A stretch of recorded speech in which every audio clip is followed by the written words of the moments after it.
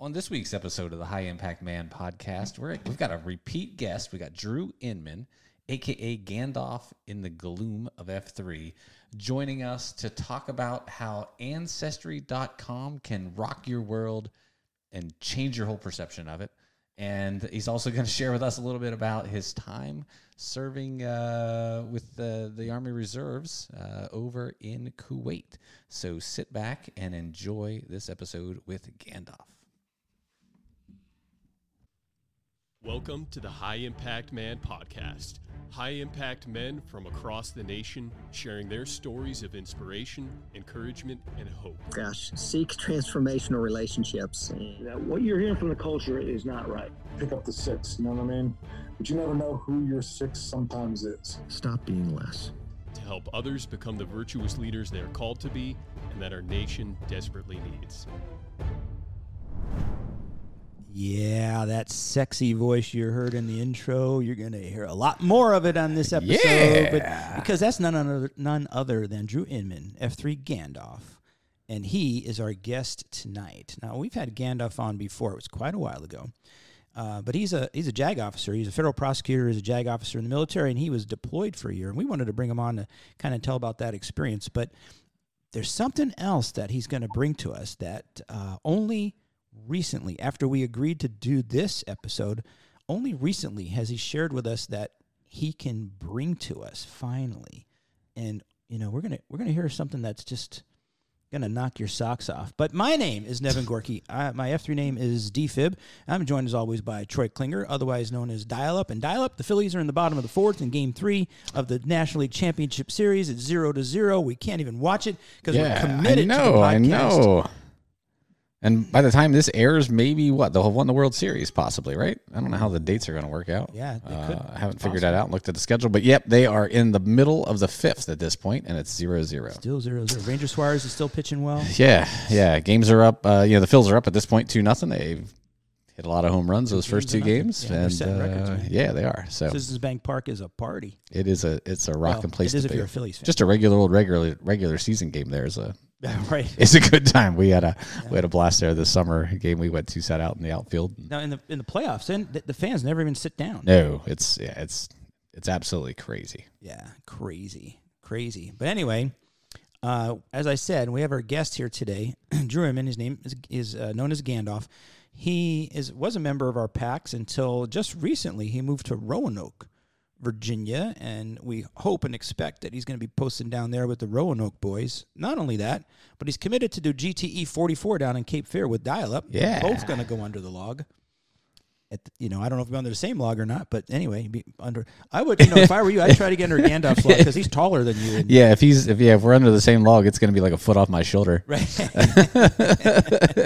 So we shall unless see. hopefully, I would think guys are smart enough when they're under the log. I don't know. It makes sense to me that you stagger your height, right? So that I don't know how they do. You have a nice straight line from the front to the rear, so that everybody gets the I'm not sure.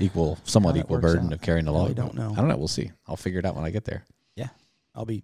If they don't, anybody that's listening to this, well, this won't air until we're done. I don't think, right?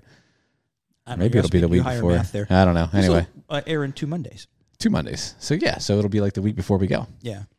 So if anybody's listening to this, they'll know, hey, maybe I should stand in front or behind of Gandalf if they. There you go. He's pretty tall. Don't want a lot of weight from the log. The Wizard is tall. Hey, Wizard, how tall are you? Just under 6'5". Just under 6'5". Just say 6'5". It's more impressive. It's like 6'4.5". I always felt like I'm cheating. So listen, this is who he is. Okay, he's very, very precise. I wouldn't necessarily say obsessive compulsive, but he's very, very particular, very precise. 6'4" and 7/18 or 16ths. Yeah. How many pages long are your notes for this episode? I think we hit 15 pages. 15 pages of notes to come on the episode. How's the GT? First, it's not notes. That's the funny thing. This is full sentences, paragraph structure. Right. Oh, geez. Single space. I mean, we're probably not going to hit everything there, but this is how my mind works. I know. No wasteful Oxford commas, right? Ooh. This is littered with Oxford commas. The correct way to list in the English language. Thank you. Yeah, that's an inside joke. Anyway, I always try to stir the pot where I can. He put on Facebook something about an Oxford comma. I said, I don't think we need it. Nah. It's a waste. How's the Of course, I really have no idea. Hold on. How's the GTE training going? It's not going dial up, unfortunately. Yeah, I mean, I moved down here, started this job less than 3 weeks ago. We haven't moved into the house that we just closed on today, by the way. Literally maybe 2 hours ago, we closed on our home down here. So there hasn't been I haven't even posted with the F3 groups down here, Shame unfortunately. So it's going to be rough. Oh, yeah, shame on me. It's going to be rough, though. Yeah, you'll get through it. Hopefully the cadre aren't listening to this episode. And you're gonna have a target on your back, brother. Yeah. Go after him, Cadre. He'll do He fine. can handle He'll it. do fine. He did some kind of Norwegian ruck when he was deployed. 18.6 miles with like 10 pounds in his pack or something like that. He's like the reigning plank off champion for F3 That's Susquehanna right. He's the Valley. plank-off So like champion. seriously, like how much more studly than that can it get? Yeah, that's right, Mr. Planker. Good. Too kind. Yeah, so I got to tell you, this guy he shared a story with us at Cafeteria one time that just blew my mind, and he's got a lot to say about it. I don't even know where to begin how to introduce it, so I'll just let Gandalf roll with it. Awesome.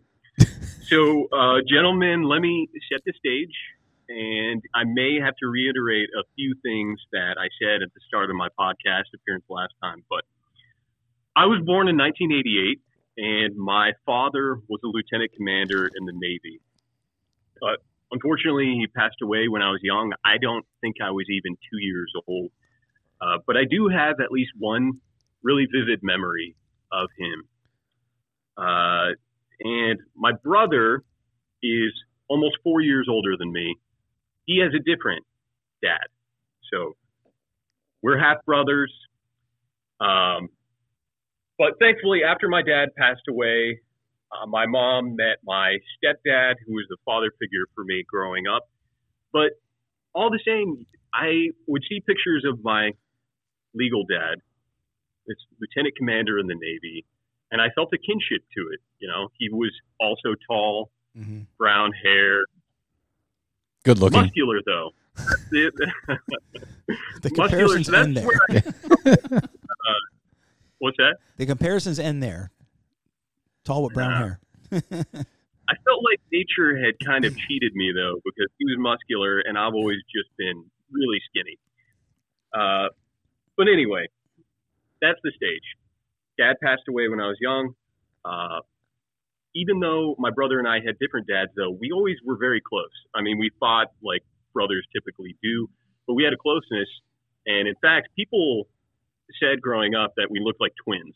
And I know this is a podcast. People out there in podcast land can't see photos, but I actually, if there's a share screen function, I actually saved some photos to illustrate along the way. I don't think you guys have ever met Ted, my brother. No. No. So how do you, I'm not going to mess up the rhythm of this and try to share screen and all that. But, so I'm going to jump ahead. One more stage to set here. Sometime in 2017, I got it in my head that I wanted to do Ancestry.com. I wanted to send in that DNA kit.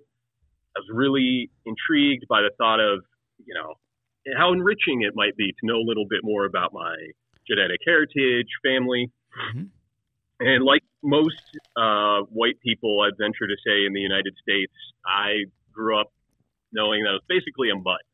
We had Italian heritage, German, Irish, English, across the board. But I remember mentioning to my mom, I'm thinking about doing this Ancestry.com thing. I'm in my late 20s at this point. Like I said, it's 2017. And I distinctly remember the uncomfortable, restrained discomfort that I saw on my mom's face when I said that.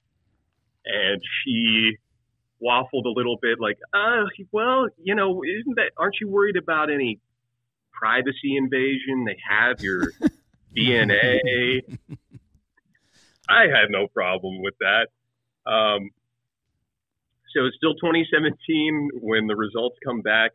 And yeah, lo and behold, I am Irish, German, Italian, English, but I'm almost 50% Scandinavian.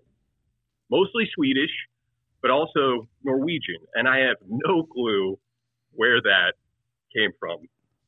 When I had no clue, I was a Swede.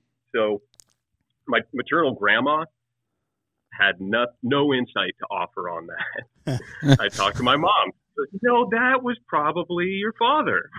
Mm-hmm. And I go to my brother, who, as I said, is a half brother. Mm-hmm. He has a different father. I say, we've got to figure this out. I'm half Scandinavian. If you do Ancestry, we can track down, is this through mom, our shared mom, or is this my dad? He was intrigued, but less urgent about it. But I decided I'd just keep pestering him. And eventually prevail upon him. He orders his DNA kit. He sends it in. So those are the two stages to set. It's now December 2017. My brother's DNA results are outstanding. We're on vacation together. At the time, I was dating my now wife, Denise. She had been with us, but she had to go back. She was still in med school, so she had to go complete a medical rotation. We're driving to the Wintergreen Resort in Virginia in the Blue Ridge Mountains. Mom's driving. I'm in the car. Ted's in the car. Ted's wife is in the car. And my mom announces, I have something to tell you all. And there's just a tone in her voice that we're going to stay an extra day at Wintergreen. And she goes, you and Ted are full brothers. Can I? Boom. Can I wait a second? Yeah, so did you guys like pull over for this discussion, or is this like still you're rolling down the highway at like 70 miles an hour? She's still driving. Okay. At no point did the car stop. I actually, and I just yesterday was talking to my brother to corroborate details about this and make sure I remembered everything accurately and get his perspective on it. And they said, without me prompting, actually, exactly what I remember, which was I said nothing for a little bit after that bomb was dropped. And not because I didn't have questions. I think I literally could not process it. I'm just silent. You're like, how? Well, which dad? How? Brothers. My brother musters, who's our father? And I think that kind of snapped me back. Yeah, great question. I'm not making this up. And by the way, I say this, none of this is meant to dishonor my mom or the difficult decision she made. Right. Well, Yeah. Anyway, we'll get there. I'm not disparaging my mother when I tell this story. This is And you I'm have her not kidding when permission to she- tell the story. Yes. correct. All right. She says, number 13.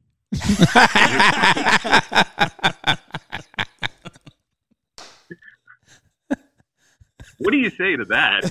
Like, I why? I actually don't remember how the conversation proceeded from that point, but it was clarified that Ted and I were donor conceived Mm-hmm. from the same biological father, same sperm donor. And what my mom meant by number 13 was obviously sperm banks don't identify who the donor is. You get dossiers with limited descriptions, health information, that kind of thing, but they're otherwise identified by a number in the case of the bank that my mom used, sometimes by a color, things of that nature. So Mm-hmm. my mom's lucky number, she always thought to be 13. Some people consider that an unlucky number. For her, it was lucky. Uh-huh. We're obviously asking, who is he? What can you say about the dossier? Right. And she said, I don't remember a lot, but my two criteria at the time, she wasn't a Christian back then.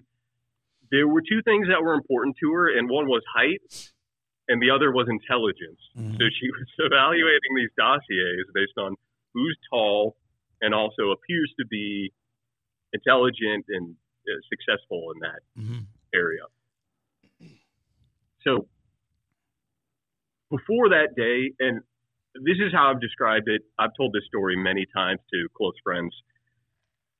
I'm not exaggerating. This isn't hyperbole.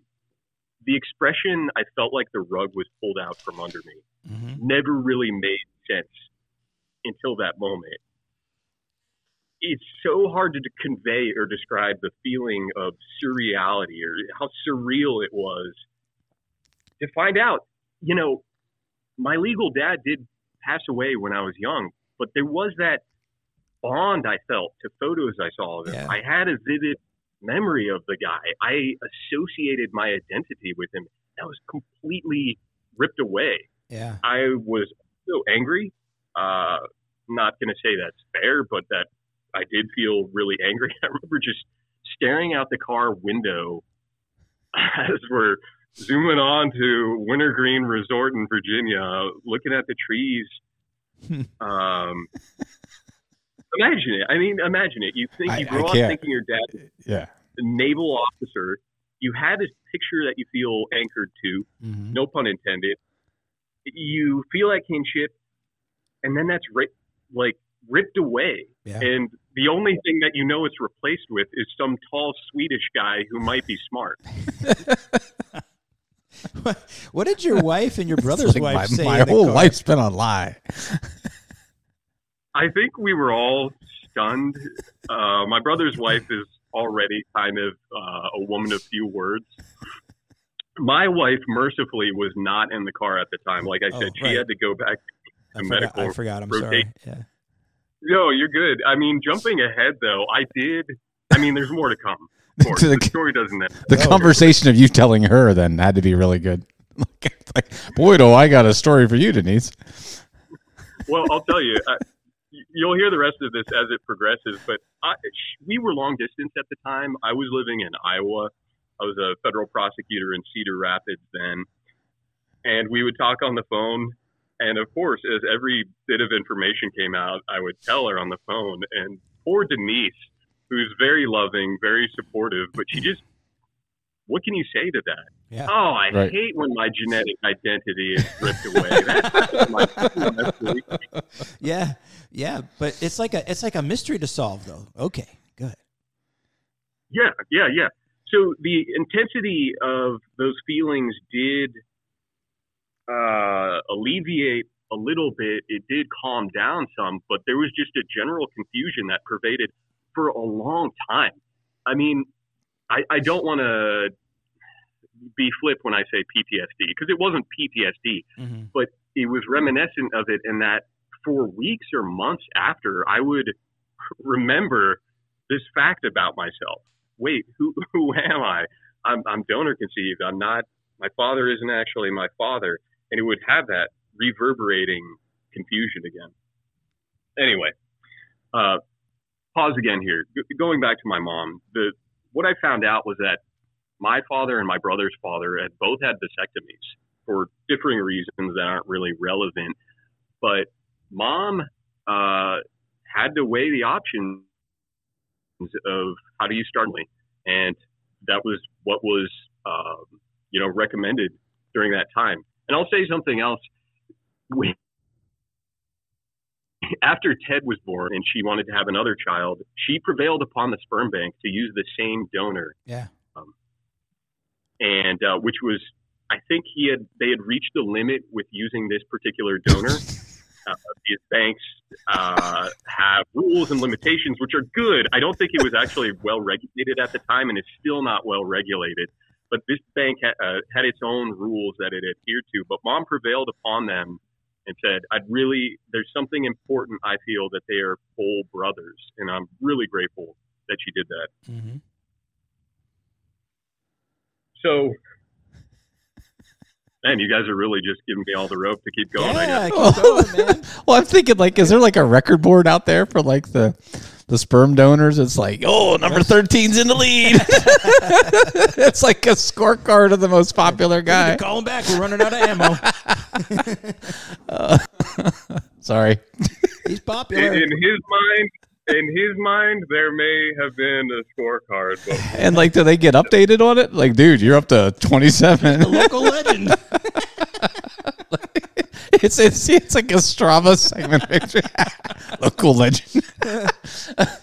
Okay, we're sorry. Well, let's get back to December 2017. Okay. After the fateful car ride, I'm at Wintergreen, and of course, just needing some kind of support or something. Therapy. I mean, it was pretty traumatic.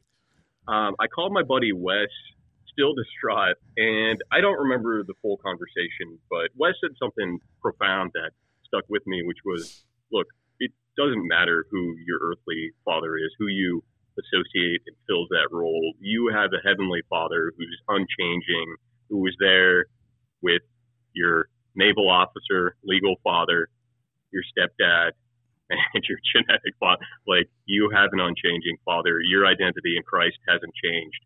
And his words meant a lot. And so, good friend, Christian brother. Well said. Yeah. Wes, thankful for that conversation.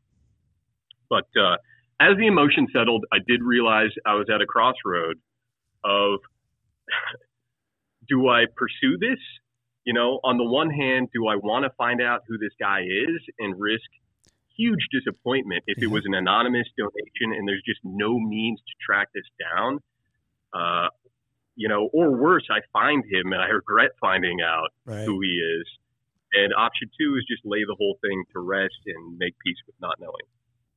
And I've never been good with question marks.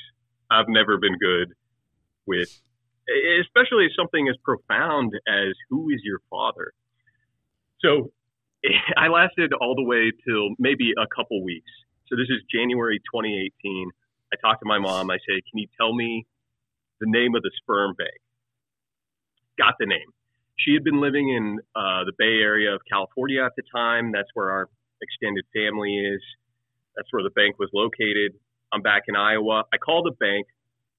I spoke to a lady I'll call Alice, explained my situation, and it was extremely progressive bank for the time because they didn't permit, as fate would have it, anonymous donations. So like, yeah, we required our donors to leave their names, and the donors could leave a message if they were open to contact or not. So Alice tells me, again, I think I'm almost 30 years old. She's like, oh yeah, your dad was one of our first donors, and he's very eager to be contacted by all his donor children. Okay. So he was literally 13. Yeah. By the way, would you like to meet your sister? I mean, that was just another bomb I wasn't expecting in that moment. But yes, I'd love to meet my sister. So according to Alice, they would have to send me some paperwork in the mail that would have to be notarized and all this stuff before they could release the donor's information. Of course, they've got to verify who I am, not give this guy's identity away to anybody. And I think there was some similar process for getting my sister's contact info. That sounded like it would take a while. I asked Alice, well, hey, the dossiers don't actually give identifying information. They're generic descriptions. Can you send those to me now? So I looked back in preparation for this podcast, and I had follow-up email exchanges with Alice. And January 9th, in the evening, like 7:30 my time, Alice had sent the donors' dossiers to me. Okay? I spent the whole night researching, using what bits of info I could find in the dossier, time frame, to find this guy. I wasn't going to wait to notarize any documents I got in the mail. And I found something called the Donor Sibling Registry, which is a nonprofit and a website that operates to help donor-conceived children find their donor parents, find other siblings, just connect people who have that genetic connection. And I find a name, and I'm pretty darn sure it's my donor. I find this on the Donor Sibling Registry. It's well past midnight on a work night, mind you. I have to go, but I'm not abandoning this, obviously, and go, well, why don't I go to bed and pick this up later? So I find this name that I think could be the guy, and it's a very unique name. I still remember the feeling that night as I pop open a tab for Google, type in my donor's name. I'll just call him John. Like I said, he had a unique name, so that's not it, but I'll use that alias. I type in his full name into Google. My heart is pounding. Just, this could be my dad. What's gonna come up? Some, those directories, those online white pages. Florida man. Who knows? Right. Who knows? I enter, hit enter, hit search, and wham, a Wikipedia article pops up on the left side. And I think Google had just transitioned to immediately showing images associated as well. You didn't have to go to the image search. And I'm staring at, as far as I'm concerned, my brother, aged 25 years or so. Just unbelievable. Unbelievable. I said my heart was pounding before I hit enter, but seeing this guy, it was just flooring. I whispered to myself, that's it. That's my biological father. There was absolutely no doubt in my mind, just based on his appearance. No words. I told you I got my donors dossiers around 7:30 that night. I also saw, like I said, I was pulling old emails in anticipation of this podcast. I emailed my family around 3:30 a.m. that morning. That was when the search was over, and I found the guy, and I just sent this email to my family, letting them know. So I'll give you the crib notes. I'll jump ahead and say I have a relationship with John now. We talk every once in a while. Very nice guy, very gentle spirit and kind. Donated a lot, which I think that aspiration, you've got to be a little eccentric, so I don't feel bad about using that description. Was he paying his way through college or like? No, it was post-college when he started to donate. All right. It wasn't. The world needs more of me, man. That's what he's doing. The world needs more of me. Significant source of income, as I understand. Oh. So here's the crib notes from my research that night. Goodness knows when I actually went to bed. John was a biologist, and his father, my biological grandfather, was a Nobel Prize-winning chemist. Discovered several, principally or co-discovered several elements on the periodic table and hundreds of isotopes of those elements. Developed the actinides, the actinides concept in chemistry, the one we all know, right? Oh, yeah, right, of course. Advised U.S. presidents on nuclear policy, through several administrations, advocated for peaceful application of nuclear science, pioneered nuclear medicine, even discovering applications in the diagnosis and treatment of cancer. Assisted with the Manhattan Project. That's amazing. Although he did not want the United States to actually use the bomb in a way that would harm anyone. Yeah. Numerous honorary doctorates and accolades and awards. The man he's a Jeopardy answer, is how I put it. Like he's a response Who's to a the guy Jeopardy that came up with the question. actinides thingy? Yes. Exactly. I probably mispronounced that, but whatever. It's Yeah. only memorialized. Nobody listening will forever. know. Well, maybe somebody, but very few. So at that point, after reading his pedigree, I had to take a good look at myself and all my piddling accomplishments next to this guy. It was a little bit humbling. But that is Act 1 of the story. Well, doesn't he have an element named after him on the periodic table? Yeah, I didn't want to go there because I didn't want some, overly invested podcast listeners going and Googling and trying to figure At it 3:30 in the morning. Oh, too late. I said it. It's John Aronium. Spielberg, scrub this. Okay. All right. Instead, we'll talk about sheep. That's sort of an inside joke, I'm about folks. to hang up. Sorry. Oh, man. But we're only getting started, right? Right. Because I mentioned hearing that I had a sister. Right. A few days after this, Alice connected me via email with my sister, putative sister, actually. We'll get to that. That's another twist in the story. By the way, in preparing for this podcast appearance, guys, I seriously thought it would be a possibility that people are going to email you afterwards and say, you know, that Gandalf guy, he's completely full of it, right? You realize that story is complete nonsense. But I'm telling you, every part of this is true. I have not embellished to the slightest degree. Well, he's a federal prosecutor. He always tells the truth. I can't hear you. I don't know what happened. There, it's back. Hey, I thought we were going to get emails, people saying, "You helped me connect me to my long lost brother." Right. Could happen. Yeah.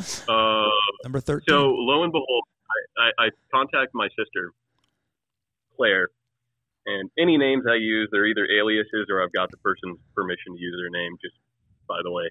But she says there's 6 of us and gets me in touch. I mean, come on, man. I've already had my mind blown.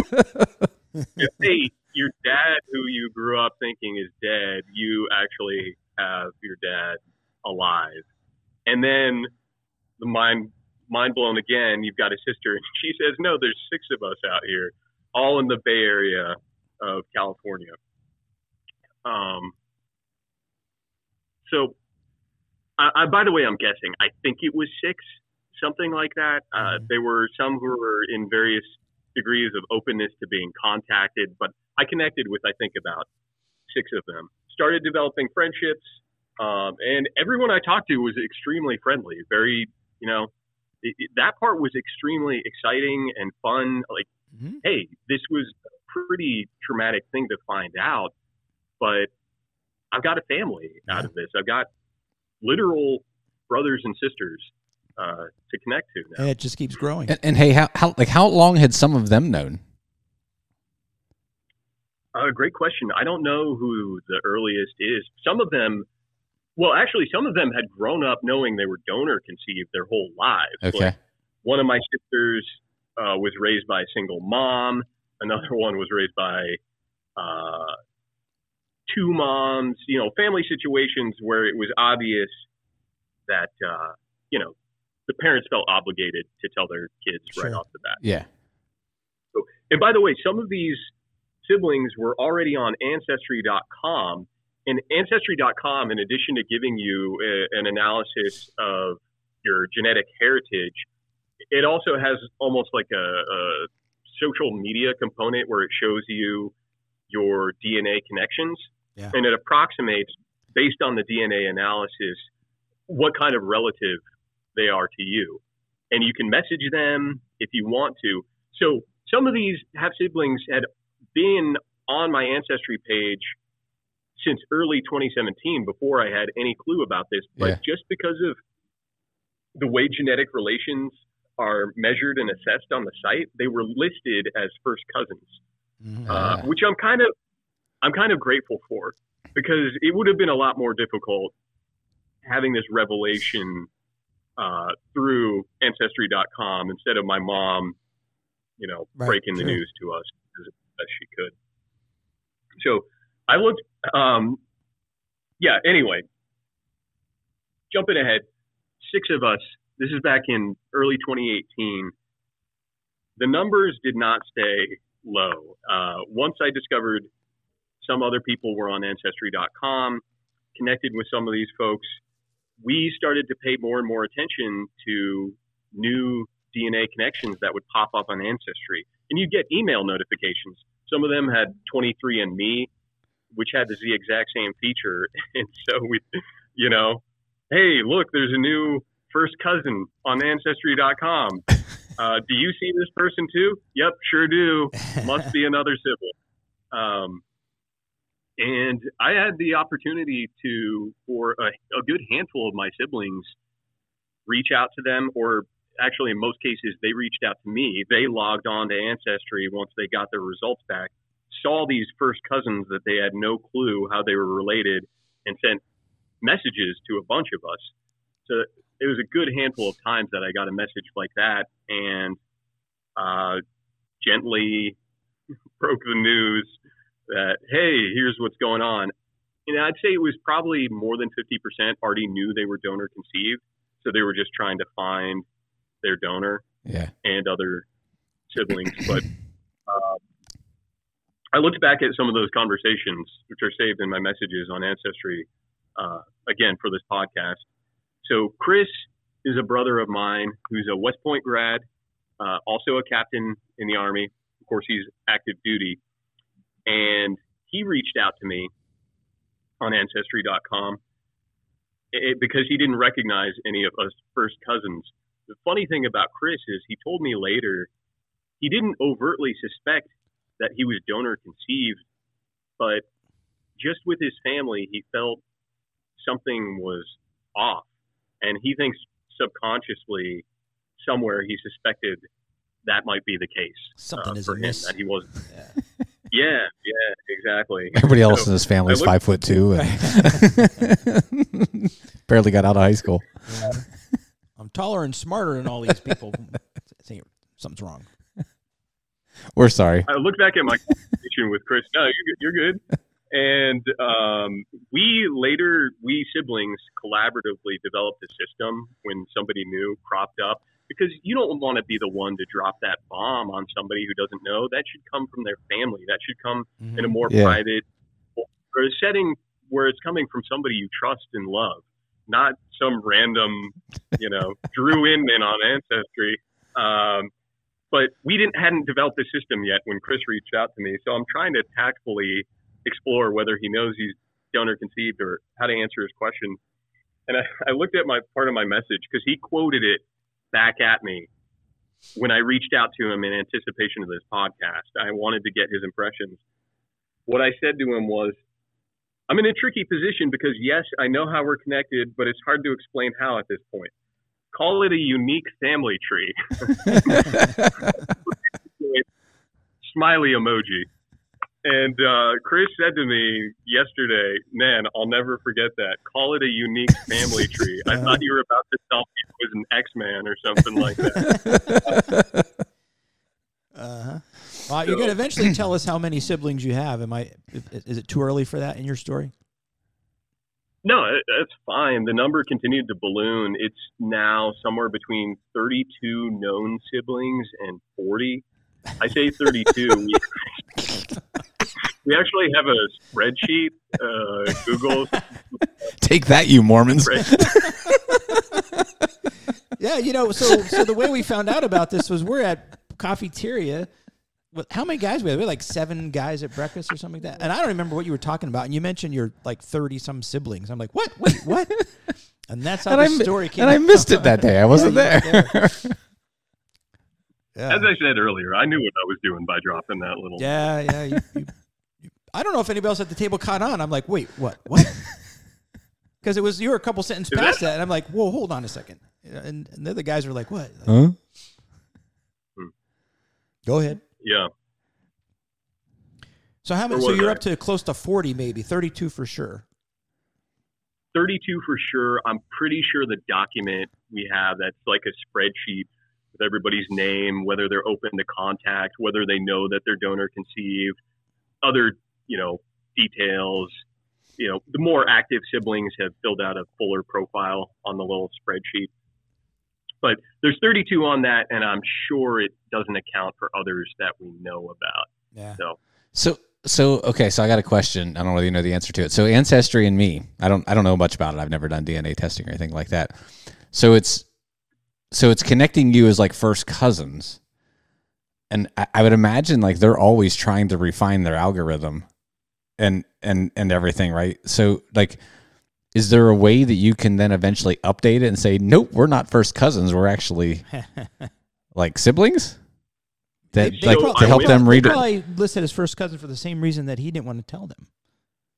I don't know. I'm just curious because like you would think they'd like. I guess is there a way to give feedback to Ancestry.com to say, yeah, you connected us, but like here's the real relationship, and like it all just kind of helps, like I said, refine their algorithm that they use.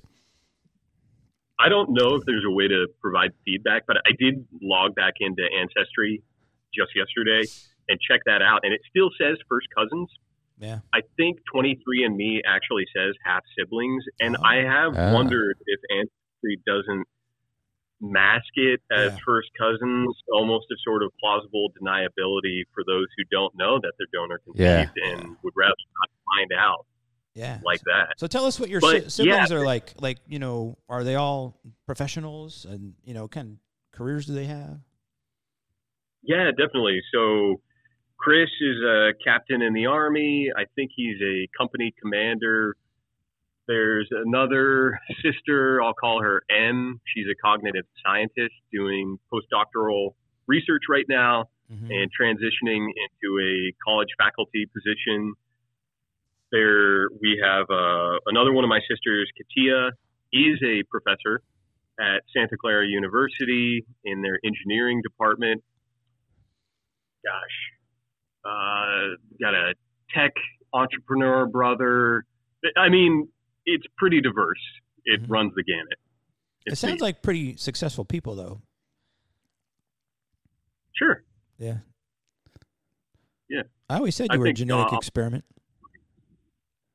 Yeah, it's an interesting study in nature versus nurture. Yeah. So speaking of M, I mentioned her. I'm going to set the stage for this story as well. There's a sperm bank, or there was a sperm bank called the Repository for Germinal Choice, and that operated in San Diego County, California, from 1980 to 1999. It was founded by this guy named Robert Graham, who I believe was an accomplished inventor, something to that effect. But his design for the sperm bank was that they would accept donations only from highly intelligent or accomplished people. And I believe his initial goal, or what he sought, was Nobel laureates only. But he wasn't successful in recruiting enough of them to have a big enough repository. So he ultimately accepted other standards for meeting his, whatever requirements of intelligence, what have you. There's actually a book and a movie, and I think there's now even, I just saw recently, an Amazon Prime series on this sperm bank. The book and the movie I know are called The Genius Factory, and they're pretty critical of it because it's fair to say this is a eugenics project. Yeah. Literally eugenics. You're going to cut off who can donate. And I think also the recipients of the donations had to meet some sort of IQ standard. Mm-hmm. So and you can imagine that also got a lot of bad press at the time just because of the nature of the bank. Yeah. So back to M. Her mom, like several other of my siblings' moms, used the Repository for Germinal Choice where John had donated. And at some point, M's mom... He donated at two different places? Oh, he donated all over the place. Oh, my Lord. Okay, sorry, go ahead. I think this is a burgeoning field of law that is starting to become regulated. It's, not my area, I can't say, but there was a time when it was extremely unregulated. And you could have men like John donating essentially without limitation, I suppose, if they were crafty enough or dedicated enough. It's the Wild West out there in them sperm banks. He's casting his seed with like a big broad spreader. That's pay well. I love just don't even. Sorry. But so at some point, I think at the request of the sperm bank, M's mom sent them baby photos, I suppose, for their records of, hey, here's another healthy birth. The fact that M was donor conceived was a family secret outside of her parents, nobody knew. Mm-hmm. But as it happened, a news channel ran a story critical, I imagine, of the Genius Factory. Mm-hmm. And who knows how they got M's baby photos. Oh, dear. But part of the segment of the story, they're showing a picture of M as a baby. And her extended family is watching this news story. Oh, This is back in the jeez. day on YouTube. They're like watching live and say, that's M. You want a baby photo?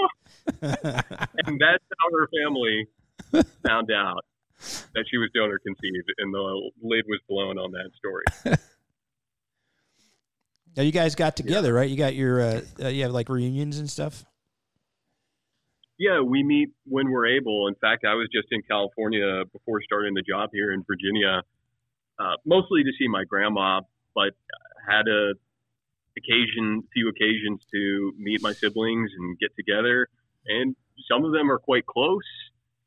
We have a group chat where we check in pretty regularly, talk about these things. It definitely was a therapeutic thing for processing it, because I'm not alone in finding out late in life and finding it a pretty traumatic experience as well. As siblings would crop up on 23andMe and Ancestry, there were actually some who started to take bets of, all right, what kind of year is 2019 going to be? Are we going to get 5 more? Are we going to get 7 more? So according to the Pew Research Center, about 15% of Americans have used one of these mail-in DNA services. So I don't know how that really correlates to our numbers right now. But like I told you, there's over 30 of us for sure out there. Wait, what percentage did you say? 15. 15. 15% of Americans. So if that's a valid... I'm doing the math in my head. The 85% that don't know out there is going to be, so let's see, 32 out of 15%. That's going to be like at least 200. You at least times it by 5.5 or so, right? Let's take it easy and say donor-conceived children are probably more likely to use these DNA mail-in kits. So let's say 20%. Yeah. Using that number, it would be over 150 of us. Yeah. Out there. Wow. John. Yeah. Woo. Huh. He the man. Raise a glass. But think about it. There are people out there like me who have no clue that they're donor conceived. Yeah, and they think they're I can't remember legal father. if you said this in the beginning of the podcast or not, but is John still alive? He is. Yeah. Okay. He is. Did he ever come to the reunions? Yes. All right. There you go. We need to get John. We need to get John to post at F3 somewhere. We should get him on the podcast. Could you imagine Name-A-Rama?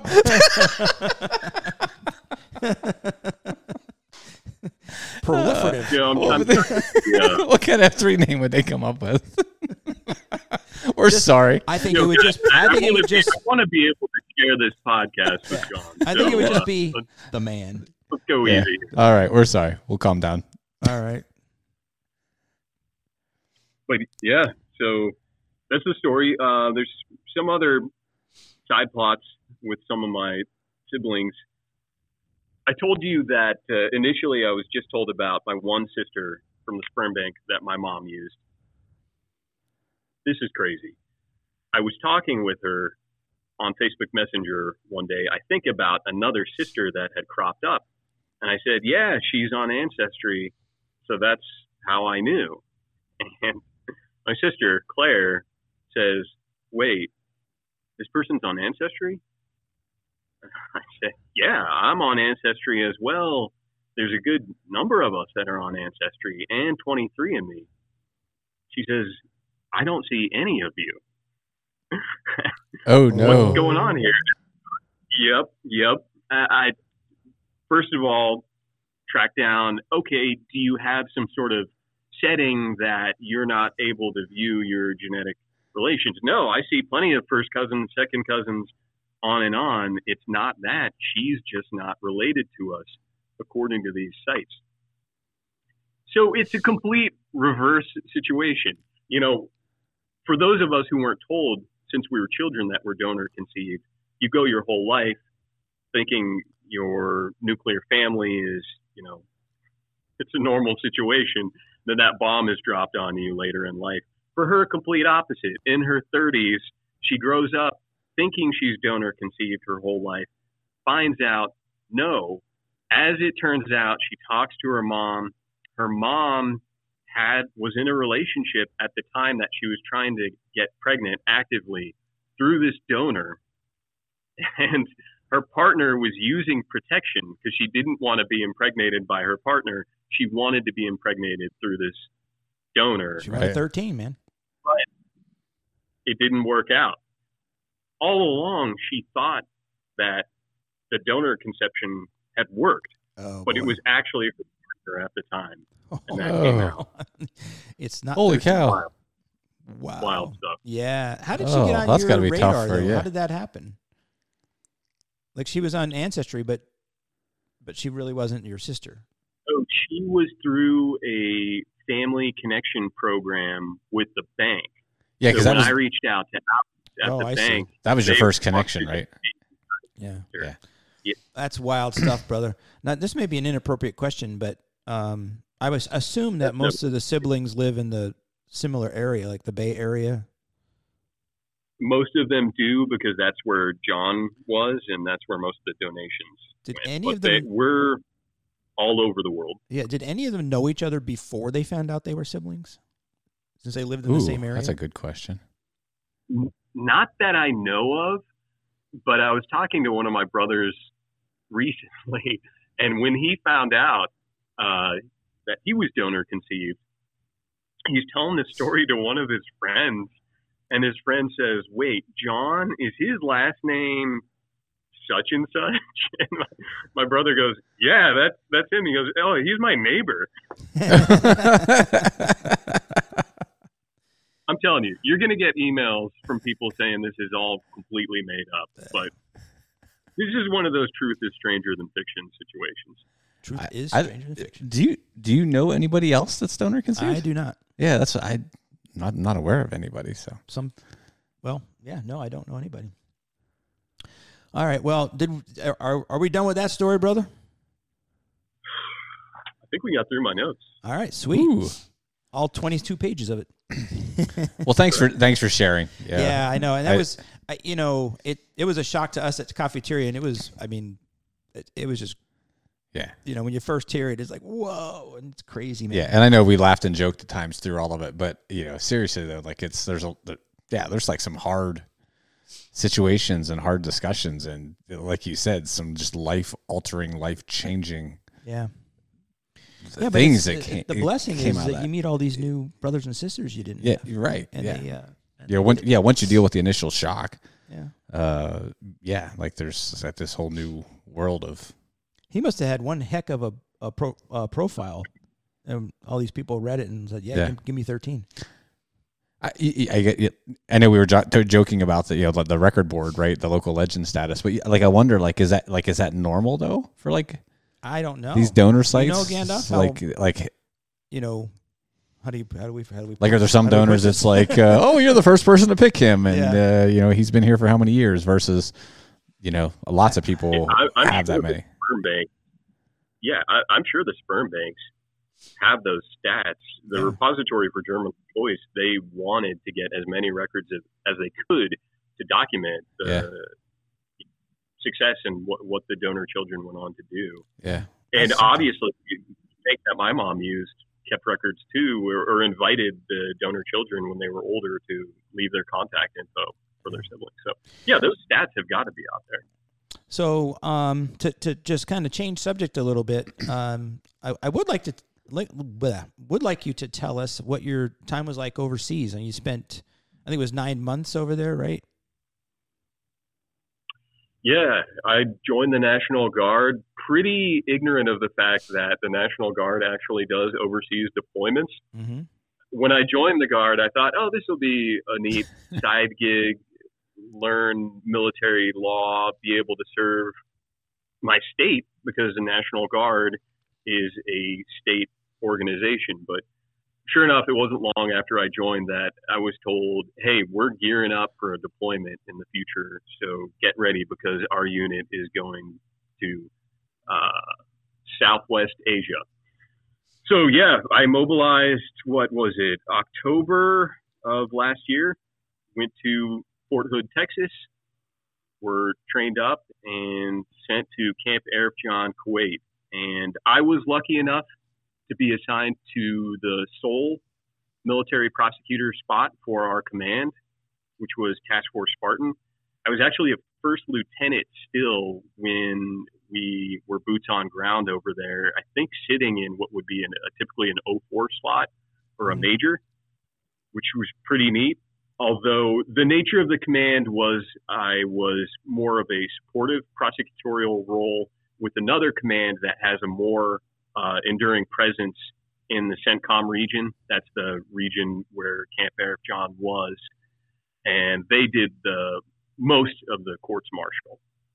But I had an opportunity still to participate, co-chair court martial, prosecuted all sorts of felonies, sex assaults, and child exploitation. Sort of the rougher cases were the ones that tend to get queued up court martial. Yeah, that's horrible to know that that happens. But of course, it's human nature, I guess. Do you mind me asking, like in the 9 months that you were deployed, how many cases did you end up actually trying that time? Hopefully this is encouraging.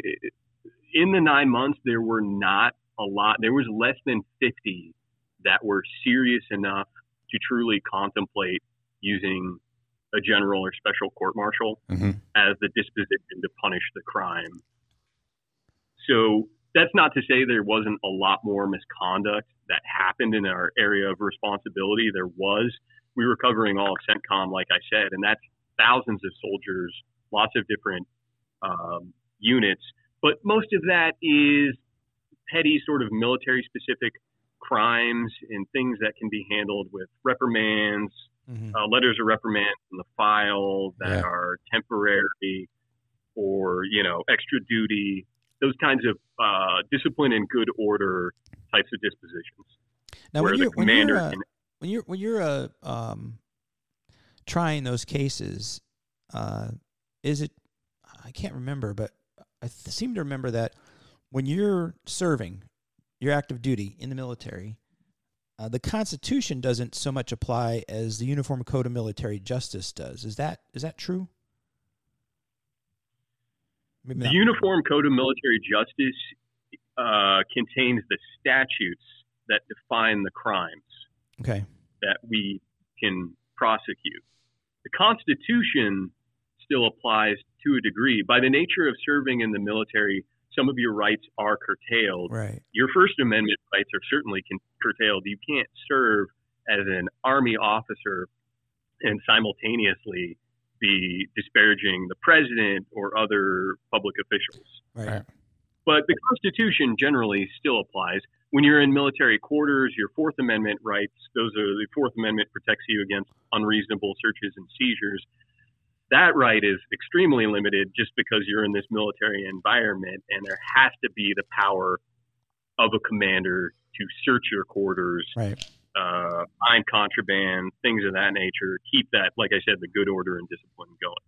So that's, Constitution is UCMJ. It is curtailed a little bit for service members. UCMJ can't supersede the Constitution, but it defines the crimes that service members are subject to. Got it. All right. And now, not only, you didn't just do your lawyer job over there, you got to do some other cool stuff. Tell us about it. We got to look, soldiers are like Pavlov's dogs when it comes to finding out you can get a medal or some sort of trinket or something that can go in your file for the accomplishment. So as soon as I landed, I heard about this Norwegian foot march that was going on, which is 18.6 mile ruck. Starts at night, goes until, late morning or early morning, I should say, You have to complete it in less than 4.5 hours, or at least for my age group, and carry at least 24 pounds in your ruck. So, and that's a foreign badge that's awarded and authorized for wear on our dress uniform. So, of course, you heard that. Me and my buddies all decided to do that. That was pretty neat. Got a little badge for that. Was it an overnight ruck? So we were sent out in waves because there were so many soldiers who participated in that. I was lucky enough to start earlier. Some people didn't start till midnight and probably didn't get back to their housing until 5 a.m. or maybe later. Yeah. And what kind of gear are you wearing? Like, in addition to your rucksack, like, are you in like fatigues, boots? Yeah, the fatigues, we call them our OC boots. Okay. Yeah. How hot was it? It was nighttime, so it wasn't bad. Okay. But I wouldn't recommend visiting Kuwait in the summertime. It gets pretty rough. By the time we left, I think it was 120 degrees plus at, midday. Mm-hmm. But it's a dry heat. It's dry heat, yeah. Makes it all the better. Yeah, right. All right, what else did you do? Didn't you do some jumping out of an airplane thing? No, air assault. No, I wish. No. Air assault. Yeah. So our unit said that they were putting on air assault at a nearby base, Camp Beering, but every command only had a certain number of slots of those who could participate. So I trained up, was lucky enough. I think 50 soldiers from my command were competing for 10 slots. Really lucky. I qualified for that. I think we had to do our combat fitness test, and so you were judged based on your scores for that. We had to do an obstacle course, and you can look up online what the air assault obstacle course entails. I think it's the Sabalowski Air Assault School in Fort Campbell. They put on the videos of what that entails. And then had to do a ruck with a much tighter time, I think. That was about 45 pounds of gear for 12 miles. So those three events, you had to do well on each of those to be ranked for the 10 slots that our command gave us. But yeah, air assault was basically training for operations of rappelling out of a helicopter. We didn't actually get to do that. And by the way, if the judge advocate is jumping out of a helicopter for some sort of air assault, you're in trouble. Yeah. You do not belong. Yeah, I would guess. So tell us how you're almost a year, right? Almost a year with us at F3 before you deployed. Did working out with us at F3 help you with that and get through that? Absolutely. Oh, yeah. There's no way I would have qualified for air assault. And I'm not just saying that. I would not have qualified for air assault if F3 hadn't been keeping me in shape following my, direct commission course, which was basically my boot camp. You guys kept me in shape. The Army got me into shape. F3 kept me in shape, is how I put it. Yeah, I remember one of the first beatdowns that you came that I queued. I can't remember. I think it might have been a Friday. I think I did oh my gosh, what do I call those things? Accumulator? An accumulator. I think I did an accumulator. Did we do it with blocks or not? I don't think we did it with blocks, right? And you were like, I don't think. I think you were like, what? We're going to do how many Merkins? But it turns out you could do it. Yeah, but in my defense, I was assuming every Merkin was perfect form. Ooh. I think that's a dig at me. I think that was a shot at you, brother. Dig at you, but I'm telling you, man, we come to those beat downs. Okay, we're going to do 100 Merkins. Then you run to the other side of the field and do 90. Then you run back and do 8. Nobody's doing these Merkins. By the end, it's vibrating planks, as you guys say. Yeah, but my chest still feels really sore afterward. It does, yes. I always tell the story. When I started at 3, I thought it was serious, perfect form push-ups. So I remember seeing some of the numbers or hearing some of the numbers, on the little, whiteboard that people would bring and think, oh my gosh, I thought I was in shape. I was just on, I just got done with Army boot camp where they trained me up and we weren't doing these kinds of numbers. Right. But so that's, I love F3. I love that you planted the shovel flag defib. It's been such an awesome thing for me. But that's my one criticism is those numbers are sort of it's not 100 Merkins when 100 Merkins is on the board. It's just not. I think he's calling us out on form. I think he is. Yeah. Next time I do an accumulator, we're going to be doing. There's definitely some guys that their form is better than others. We're going to do the no cheat'ems. We have hand release Yeah, at the bottom. I like it. And, I do like. hand release at the top. I Or do. shoulder taps at the top. Yeah. Nope. I like when we do that. Yeah. Because it does. We'll do that. We'll do Kind 100 of those. kind of eliminates the cheating, but We'll videotape ourselves. so one of my favorite. I wanted to tell one of my favorite Gandalf stories is he's talking about like the stupid stuff we do. It was when we had moved Wednesday's Thunderdome up to Napper Clinic, and it was the first time I did I did bear crawls up the main road in front of the hospital, and so it's in the morning, like all these cars are starting to roll in, all the docs and nurses and all the other hospital staff are starting to roll in, and so I'm like, all right, we're gonna bear crawl, we're gonna crawl bear, and we're gonna do all this up the sidewalk in front of the hospital, and Gandalf looks at me, he's like, in front of everybody? Like people are going to see us doing this? I was like, yeah. Yep. And by the end, he was like totally in, and he's like yelling and screaming at G-String. I mean, not G-String. Yeah, you shared this story with the Beach Balls interview. Oh, did I really? Oh, I totally forgot. All right. Okay. Anyway, That's okay. I'm getting old. I start to repeat myself. He's a lawyer. He remembers everything. He's a genetic experiment. He remembers everything. That's right. I actually remembered. I should share about aerosol. It's really tough course, and I regret that I'm down here now and I can't cue this beat down. I wanted to replicate some of the experience of aerosol because there's part of the course is 0 day where you have to do that obstacle course again, except intermittent between each of the obstacles. You look at the obstacles themselves.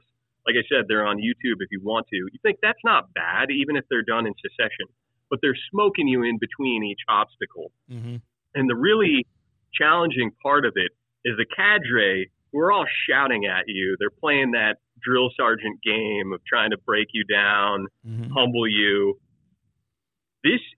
I'm not joking. Every time your left foot hits the ground through the whole obstacle course, I think except when you're like climbing up on the top, because they've got this Jacob's ladder thing where you go 30 feet in the air and have to swing around and climb down. Aside from that, every time your left foot hits the ground, you're shouting aerosol. So we've got these idiots, all of us in our fatigues out there on this course, yelling aerosol, aerosol. You're hearing it echoing throughout the whole course. You may not think that's a big deal. Okay, so what? You've got to repeat aerosol. That cuts down on your ability to catch your breath so powerfully that it's a whole different experience doing the obstacle course. When we did the obstacle course just for quals, it was so much easier just saying aerosol after every time your foot goes down. So I wanted to do, and I don't think anybody would appreciate it, so maybe it's best I didn't do it. I wanted to do an aerosol beatdown where the whole beatdown we're following that rule and I was going to strictly enforce it every time your left foot hits the ground. I like it. Shout aerosol. I'm telling you, whole different experience. And it has that mental element too, where you have to stay focused. It's not just the physical side of you're gassing yourself more and hindering your ability to catch your breath. Just mentally, you've got to have that perseverance to keep saying it and not drop off. Yeah, I think you should say F3. That's what I was thinking. We're going to do this F3. Yeah. Oh, that's good. Yeah. Cool, man. But, well, if you ever actually post down there in Roanoke, you can so any men of F3 Roanoke that are listening to this, Gandalf, you got to reach out to him. Reach out to our podcast. We'll get you in touch with him, and you can track him down. Yeah. Tell him you'll be out in front of his driveway, beeping, or out in front of his house. Get him involved. Honking the horn at 5 a.m. Yeah, who knows? You might be his brother. We're on the East Coast. All right. A little less likely. But we all have a look. And I'm telling you, some of my brothers and sisters in California pass somebody on the street and think, he kind of looks like us. Got our nose. He looks tall and smart. So the Army does an aerosol course. I actually did want to finish a story I just remembered. It's a tough course. you can be dropped out, and in fact, many people do drop out. The course that they were putting on overseas, I don't think they were being as strict as the course that's run in Fort Campbell. Mm-hmm. But lots of people did drop. And it starts off with an academic portion after 0 day where they smoke the heck out of you. Then you're just running around with your pack full of gear. They give you this list of stuff you have to have in your ruck. You have to meticulously pack it. There are inspections. You're missing one thing, and, well, you should be out. They gave grace a few times. I think the first time they did an inspection, there was about 24 soldiers. They lined them up after they were called out for not having the entirety of their gear in their ruck. Shoot them out. But anyway, after 0 day, there's phase 1, which is academic, just studying about different types of rotary wing aircraft for the Army, what they're used for. I'm going to forget things, but phase 2, I believe, was sling load operations, which was, for me, the most challenging part of the course. You study how certain loads are hooked up to helicopters, how to basically ensure it can be safely transported via sling load. And the capstone for that portion of the course is you actually have these setups, and I think there's 4 of them. You go one to the next, and you have about 2 minutes or so, maybe a little more, for each load where you have to identify deficiencies and how it's hooked up. And really time intensive. I think you had to find 3 deficiencies within these 2 minutes. So, and we're talking about things like a Humvee. Yeah. So you're going around the whole vehicle searching for even meticulous details can constitute deficiencies that if you don't find them, you failed. So made it past phase 2. The final phase is supposed to be the fun phase, which is actual rappelling. Now, unfortunately, you don't get to rappel out of a helicopter. I think some of the course offerings, probably Fort Campbell, the capstone for that is you get to rappel out of a helicopter. We didn't have that over in Kuwait, but we did have a tower. I think the one in Camp Bering was about 45 feet high, right, where you simulate rappelling out of the helicopter. And made it past sling load operations. I'm just hoping for success, taking this seriously. In the Army, having your air assault wings, if you complete the course, you get these wings which you can wear on your OCP and your dress uniform, and it gives you a certain degree of credibility. I probably took it more seriously than a lot of other soldiers, but for me it was, hey, I'm not just a lawyer. I've done, I've at least familiarized myself with this kind of operation. As it happens, I actually failed the course. For the rappelling, they teach you how to tie a Swiss seat with the rope that you would use to rappel out of the helicopter. And they're training you on this. I had no problem learning the Swiss seat. They time you. I think you have 90 seconds to tie your Swiss seat. And then you also got a brief time tested on also hooking up with the carabiner. Had no problem with that. After that test, they said, okay, it's no more training. We're going to inspect you before every rappel, before you go up this tower. If you have any safety deficiencies, you're gone. And I'd had no problems whatsoever tying the Swiss seat. And the end was in sight for the course. This is the final phase. This is the fun phase. Got past the actual test to know I can do the Swiss seat and their strict timing.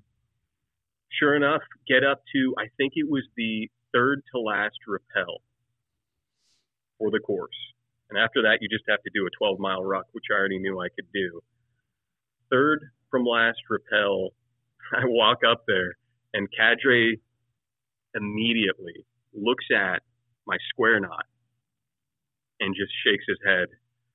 Doesn't say anything, says, go see Sergeant such and such. Everybody else, after inspection, is moving on to the tower again, and my heart just completely dropped. Oh my gosh, what the heck? I look at my square knot, and sure enough, it's not a square knot, it's a granny knot. And what had happened was when they said no more training. Inspections are to fail anybody who's got these deficiencies. When they said that, a bunch of us said we need to battle buddy each other, inspect each other's knots. I had tied up my seat before the inspection, and my buddy said, I recommend you tighten that up a little bit.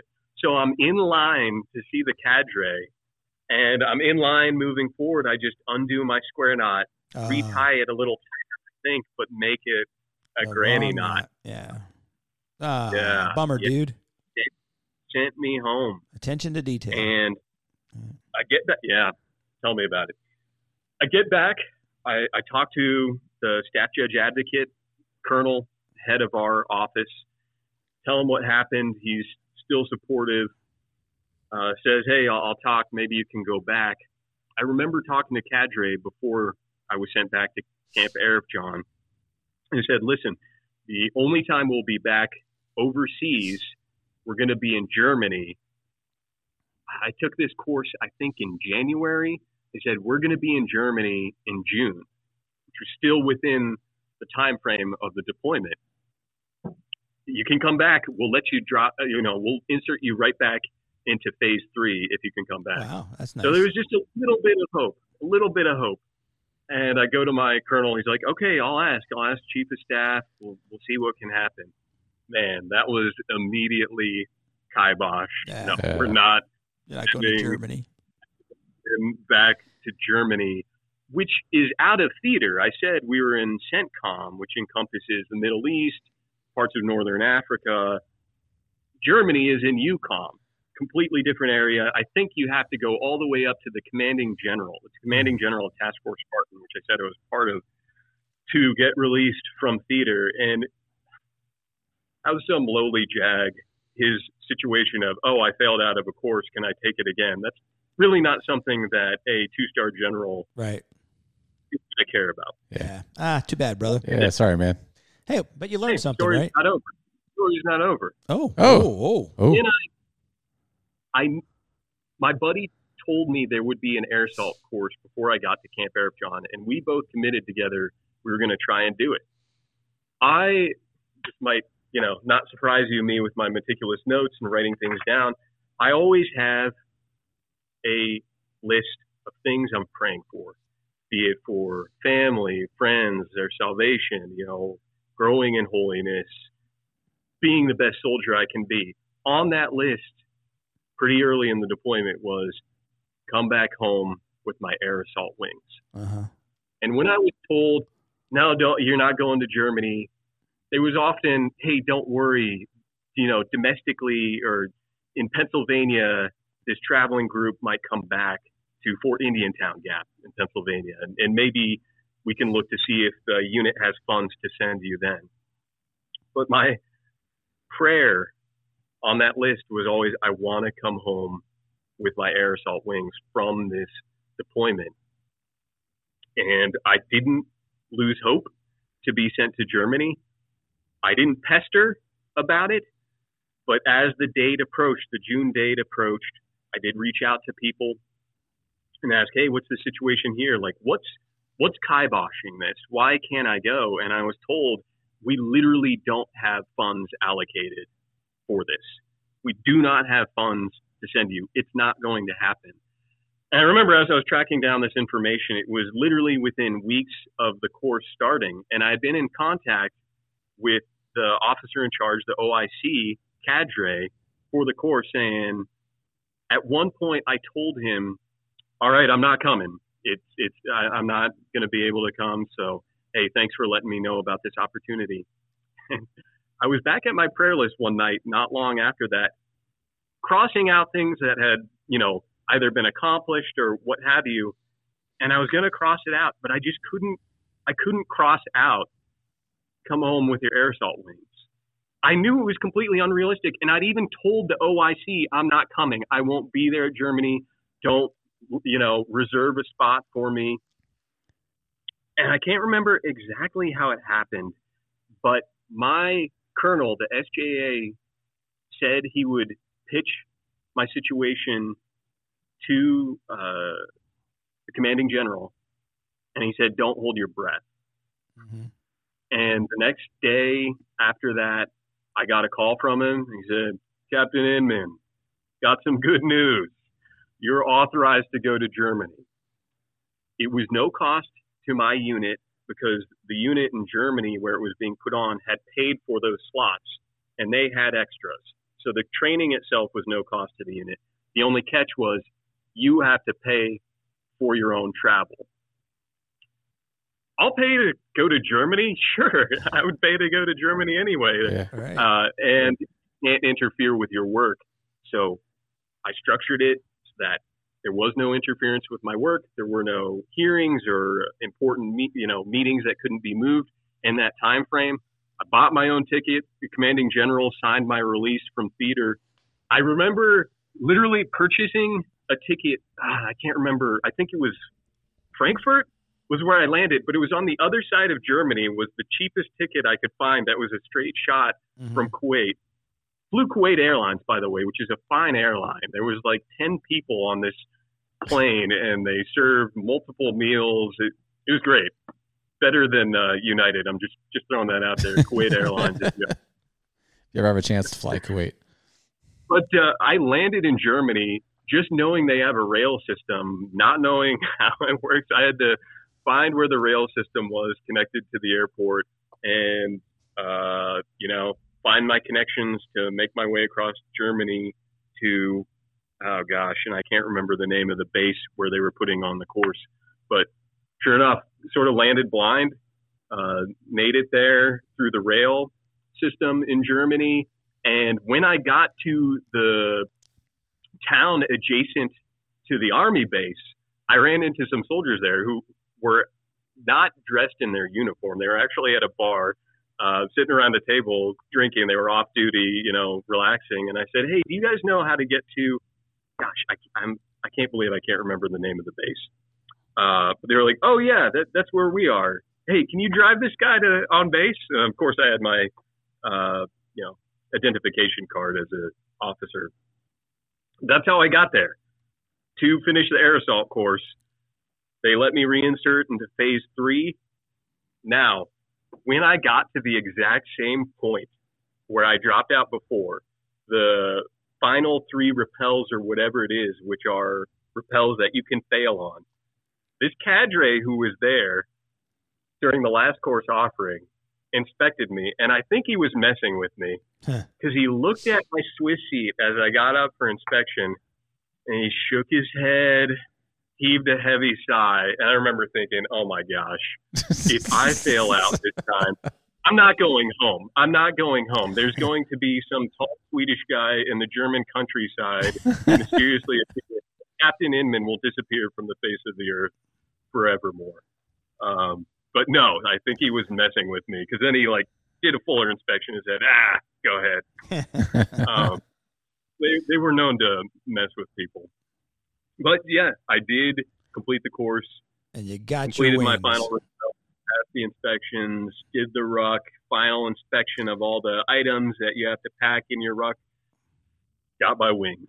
And that Awesome. was a really awesome, it was very meaningful to me. I think for a lot of soldiers, air assault wings, that's not a Ranger tab. That's not special forces. That's, really might not mean much to the really gung-ho soldiers. But for me, that was such a huge thing.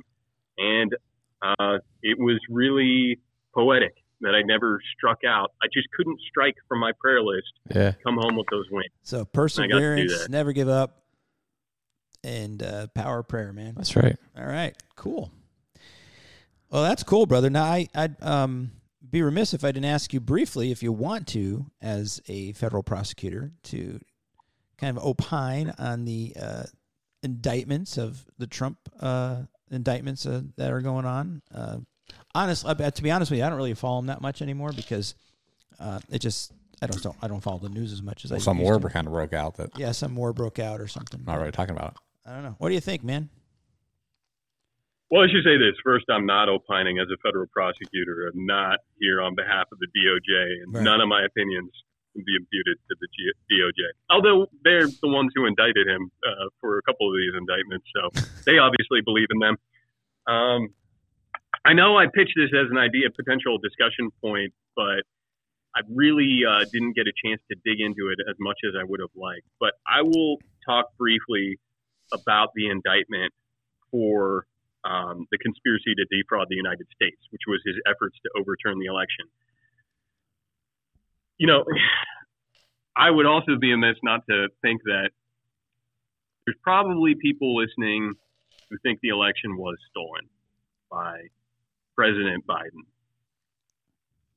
We don't really have time to delve into that, but that is truly nonsense. And I think it would be extremely enlightening for a lot of people who do believe the election was stolen to read the indictment that charges Trump for his efforts to subvert the election. It is a very lengthy but very detailed and well-crafted indictment that spells out all of his actions in his criminal conspiracy.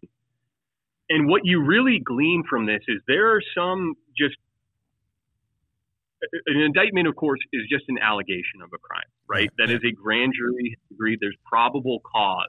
Yeah. Probable cause, which is a somewhat low bar to believe that crimes have been committed, enough for that criminal prosecution to go forward for a trial date to be set and for the government to prepare its case and actually convict the defendant at trial. So the allegations in the indictment are just that. They're allegations founded upon probable cause. However, what you'll find reading that indictment is many of the facts are just matters of public record that are absolutely irrefutable. And what you get from reading that indictment is Trump, I don't know if he truly convinced himself that the election had been stolen, but what is incredibly obvious is from the beginning, he was going to say this election was stolen. He had that planned from the get-go. His most trusted advisors, attorneys who were close to him, his personal attorneys, would say things like, that is not true in regards to certain allegations of 50,000 dead people voted in this state or that state. The state officials who oversaw, the elections in their states, some of whom publicly supported Trump, publicly were disappointed by the outcome of Joseph Biden being elected, would tell the president, look, we've looked into this allegation. There weren't dead people. There weren't 50,000 dead people. There were 5. Or they looked at the people heavily invested in seeing Trump elected, actively investigated these claims, disclaimed them, despite having every predilection to substantiate them if that was the case. The DOJ investigated his allegations. He privately said about some of the allegations of fraud, particularly vis-a-vis, what was that program, the computer program that certain conspiracy theory, Dominion voting systems, was, changing votes. Trump privately told people, oh, this is bonkers crazy, but then went and spun around and pushed the narrative publicly, tweeting or what have you. The distinct impression I come away with from my limited research into it, reading that indictment, is he had a plan to throw a fit no matter what. I don't think it was in good faith. I think he knew he lost. And there's reasons to believe he knew he lost. But he was willing to sow so much chaos. I don't think it's hyperbole to say risking a civil war, because if you really believed the opposing party stole the election from you, why wouldn't you storm the Capitol? I don't blame the people who stormed it. Well, I blame some of them. A lot of people knew better and were acting in bad faith. But if you truly believe that your vote was nullified and stolen, why wouldn't that cause you to do something extremely dramatic? And Trump, for the sake of his ego, for the sake of wanting to win, even though he knew he lost, was willing to risk that level of social chaos. It's despicable. And I, for one, hope he's convicted and goes to jail. So lock him up. Was it a crime? As far as the nature of the statute, I have never charged or had a case with that particular statute, let alone alleging defrauding the United States through attempts to subvert the election results. So it's really untested by the courts as far as the statutory elements and whether the facts as alleged meet those elements. I can't opine. I'm certainly not expert enough to say. But as a matter of morality and ethics, I think what happened was despicable. And right in our backyard in Williamsport, Judge Matthew Brann oversaw one of the election challenges in the courts, and there were numerous, all of which were tossed. Matthew Brann, I believe, appointed by a Republican administration, heard Giuliani's arguments before him, and his opinion dismissing the case says, with as broad allegations as have been put forward, that the election was stolen, millions of people's votes, or they were disenfranchised of their votes, you'd think the proponents of this theory would come forward with evidence, compelling evidence. We have nothing. Nothing was brought forward before the courts. And that's pretty consistent with these lawsuits challenging the election across the country. They unanimously failed epically, not even a close call, nothing. You have intelligent, accomplished attorneys. There's no doubt Giuliani, who was once the United States Attorney for the Southern District of New York, which is highly regarded in the Department of Justice, known to be one of the more elite federal districts. Rudolph Giuliani was the United States Attorney for the Southern District of New York at one time. He knows how to put together a case. He knows how to oversee investigations. If there was evidence, who better to uncover it than him or attorneys of the caliber he once had? But we see nothing. We've seen nothing. So why in the world would he do it, Giuliani? What's that? Why would Giuliani bring the case then? That's crazy. I've got to believe that it's loyalty and hoping to remain in power. It benefited him for Trump to continue in power as well. And perhaps there's a case of self-delusion here where they think, and this is a quote, or a rough quote that you'll see in the indictment, Trump would say things to the effect of, or his advisors or his ilk would say things to the effect of, well, instigated in the courts, will come up with the evidence later, which is just more evidence, in my opinion, of bad faith. Look, let's just disrupt this. Let's keep me in power to whatever end. We'll sort it out later. Right. And in fact, there's an email from one of the people who was working on Trump's campaign and working on this issue. And the email said something to the effect of, how can we keep doing this when there's no evidence? We're just putting out, and I think he, pardon my French, we're just putting out bullshit that's beamed from the mothership, i.e. it's coming down from the top and it's told keep spreading this lie. So without getting into any detail about the legal theories themselves or the statute and its elements, I think what Trump did as far as trying to subvert the election was condemnable. There's no basis to believe the election was stolen.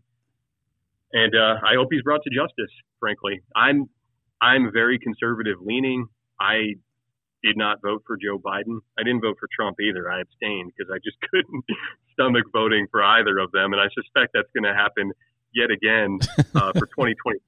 I would love to just vote. I would love to find a candidate that has the integrity, the character that I can feel good about voting. But I just, Dark Helmet. up to this point, Dark I Helmet. didn't vote. Oh, is it? Okay. Yeah, that's our movement, Dark Helmet. We've been We're trying to get Dark we're still Helmet trying to for get Dark president, Helmet a little. Yeah. Yeah, sorry to make light of that, but Anyway. thank you for that opinion. It's interesting. Not what I predicted, to be honest. No. Yeah. Very interesting. Thanks. Yeah. Thanks for your sharing, though. You can get emails about how my first story is all a bunch of BS. You get angry emails about bashing former presidents. Who's this idiot conservative guy that doesn't One back man's Trump? opinion. Yeah. Well, it's going to be fascinating to see. Podcast is for, diversity of views, and I'm obviously not speaking on behalf of the Department of Justice or the High Impact Man podcast. But thanks for having me on to share. Yeah, well, I don't know what Dial-Up wants to do, but I am going to refrain from commenting on all that because I don't know enough. Yeah, all I know is I concur with your plea for better candidates. Yes. This is the best we can do. I've said that many times. It's like, really, this is the best we can do. Yeah. Like, yeah. Oh, well. Hey, God is in control, brother. That's right. Amen. Amen. So to wrap things up, I don't think so. When you were on the podcast before, it was so long ago that I don't think I was asking in the first question back then. So I'll ask you now, Mr. Gandalf. If you were to pick somebody that you would say is your inspiration, your hero, you look up to, that kind of thing, could be somebody from the distant past or present or whatever, who would you pick? Oh, man. He didn't have this on his sheets of paper. No, he didn't. Well, the problem is the names that are coming to mind are cliche, you know? That's okay. But, well, what comes to mind is the Apostle Paul, who was doggedly faithful in his mission to spread the gospel of Christ. Mm-hmm. Also comes to mind is George Washington, who, despite some may retcon and try to spin as a deist, was in fact a incredibly committed Christian with a life of faithfulness that is worth emulating. Mm-hmm. And I know that it's vogue now to criticize certain historical figures because of the cultural milieu, the fact that he owned slaves. But frankly, I agree with the comedian Bill Maher of, hey, you're not morally better. You were just born later. And who knows, but for the grace of God, would we have done the same? Mm-hmm. And we do know that George Washington emancipated his slaves, treated some as though they were family. I don't think that detracts from the core of his character and who he was in leading the Continental Army, who he was in leading the nation. I think he's worth respecting. He's the figure I'd offer up. But for the grace of God, perhaps things that we take as cultural norms now will be seen as morally appalling, and the shoe could easily be on the other foot. Anyway, I'll leave it at that. Yeah, no, that's good. There are two people that come to my mind too. I've mentioned George Washington before. Two really good guys to choose. Yep. No doubt about that. And the Apostle Paul is just a fascinating figure, and I'm surprised more people don't talk. I think we've had a couple people mention Apostle Paul when we've asked that question. He was a passionate zealot guy who was actually persecuting, killing Christians, and all of a sudden he has an encounter with Jesus, and he's just as passionate, just as zealous of proclaiming the gospel and pointing people to Christ. And he's the guy who was commissioned by Jesus to go and take the gospel into the Roman Empire, right? He took it into Asia Minor and Greece and into Rome and all that. And it was the beginning of what would become the Western world, the modern Western world as times went on and the church's influence in a positive way, developing hospitals and universities, etc. Anyway, Apostle Paul is a great choice. So is George Washington. Appreciate it, brother. All right, so you got anything else for the good of the order? We're going to have to end it here in a minute. Hey, I did want to say one thing.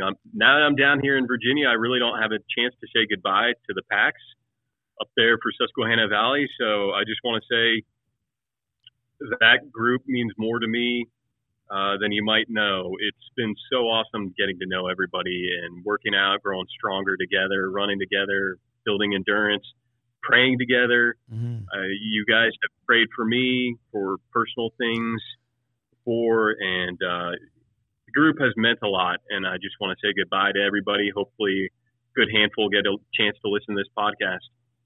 Yeah, I think everybody will. And honestly, I wanted to have a going away dinner for you, but you were supposed to come back that one weekend. I was going to try to arrange it, and then you didn't. And anyway, I feel badly that we didn't do that. But you are all good. Yeah. Well, hopefully you get back in this area at some point, and we can have a celebratory dinner then. Absolutely. We get to see you in 2.5 weeks, so 3 weeks. Yeah, that's right. 2.5 weeks. In roughly. Cape Fear. Yeah. We'll be together. I'm not ready. Not ready. Get ready, All right. my brother. Get ready. Time to cram. Time to praying. cram. All right, man. God bless you. God bless Denise. I'm glad you got in your new house. I Yeah. hope everything goes smoothly as you unpack and get everything in there and your new job and all that. And, you know, find those guys from Roanoke. Start posting down there. Will do. Hey, DFib, I did expect one more question from you, which was, what do you have to say to the men in America? Oh, the only reason right I didn't now? ask that is because I thought I asked you that last time. So go ahead, brother. You did. But I wanted to say in line with, my first story, which is, it doesn't matter what your genetic heritage is. It doesn't matter who your father is, where you come from, what kind of family situation you find yourself in. God can use you. You are still created in the image of God. Mm-hmm. Don't let that hinder you or stop you or be a source of shame. For me, it's a Romans 8:28 situation. It was a traumatic revelation, but it's been an ultimate good meeting my brothers and sisters, and I love them. I've developed friendships with many of them, so it has turned into a positive. What started out as something that made me really angry to hear and really disillusioned and confused and feeling unmoored in my identity is worked to good for me, certainly. Yeah. Good word, brother. Yeah, thanks, man. Way to wrap it up. Just another conversation with another high impact man. Absolutely, yeah. Hey, one other thing I wanted to show out for anybody that's listening and really like this story and they want to hear the episode from when Gandalf was on the first time. It's out there. It's actually episode 15 from our original group, or original, I guess, season 1. Season 1. But June something of last year. But episode 15, yeah, check out Gandalf if you want to hear more of his first story of what he shared. Mm-hmm. You'll find it really interesting and some good, really good content there. Yeah, amen, man. All right, brother. God bless you. Hey, God bless. All right. See you in a few weeks, brother. See you, man. Yeah. Thank you for listening to this week's episode. I would like to thank our guests for joining us and sharing their story of becoming a high-impact man. More information and resources can be found at highimpactman.com. If you like this podcast, please consider following us on our social media pages or email us at him@highimpactman.com. That is HIM@highimpactman.com. The High Impact Man podcast has a new episode every week, and you can find them on Apple Podcast, Spotify, and Google Podcast platforms. Have a great week, everyone.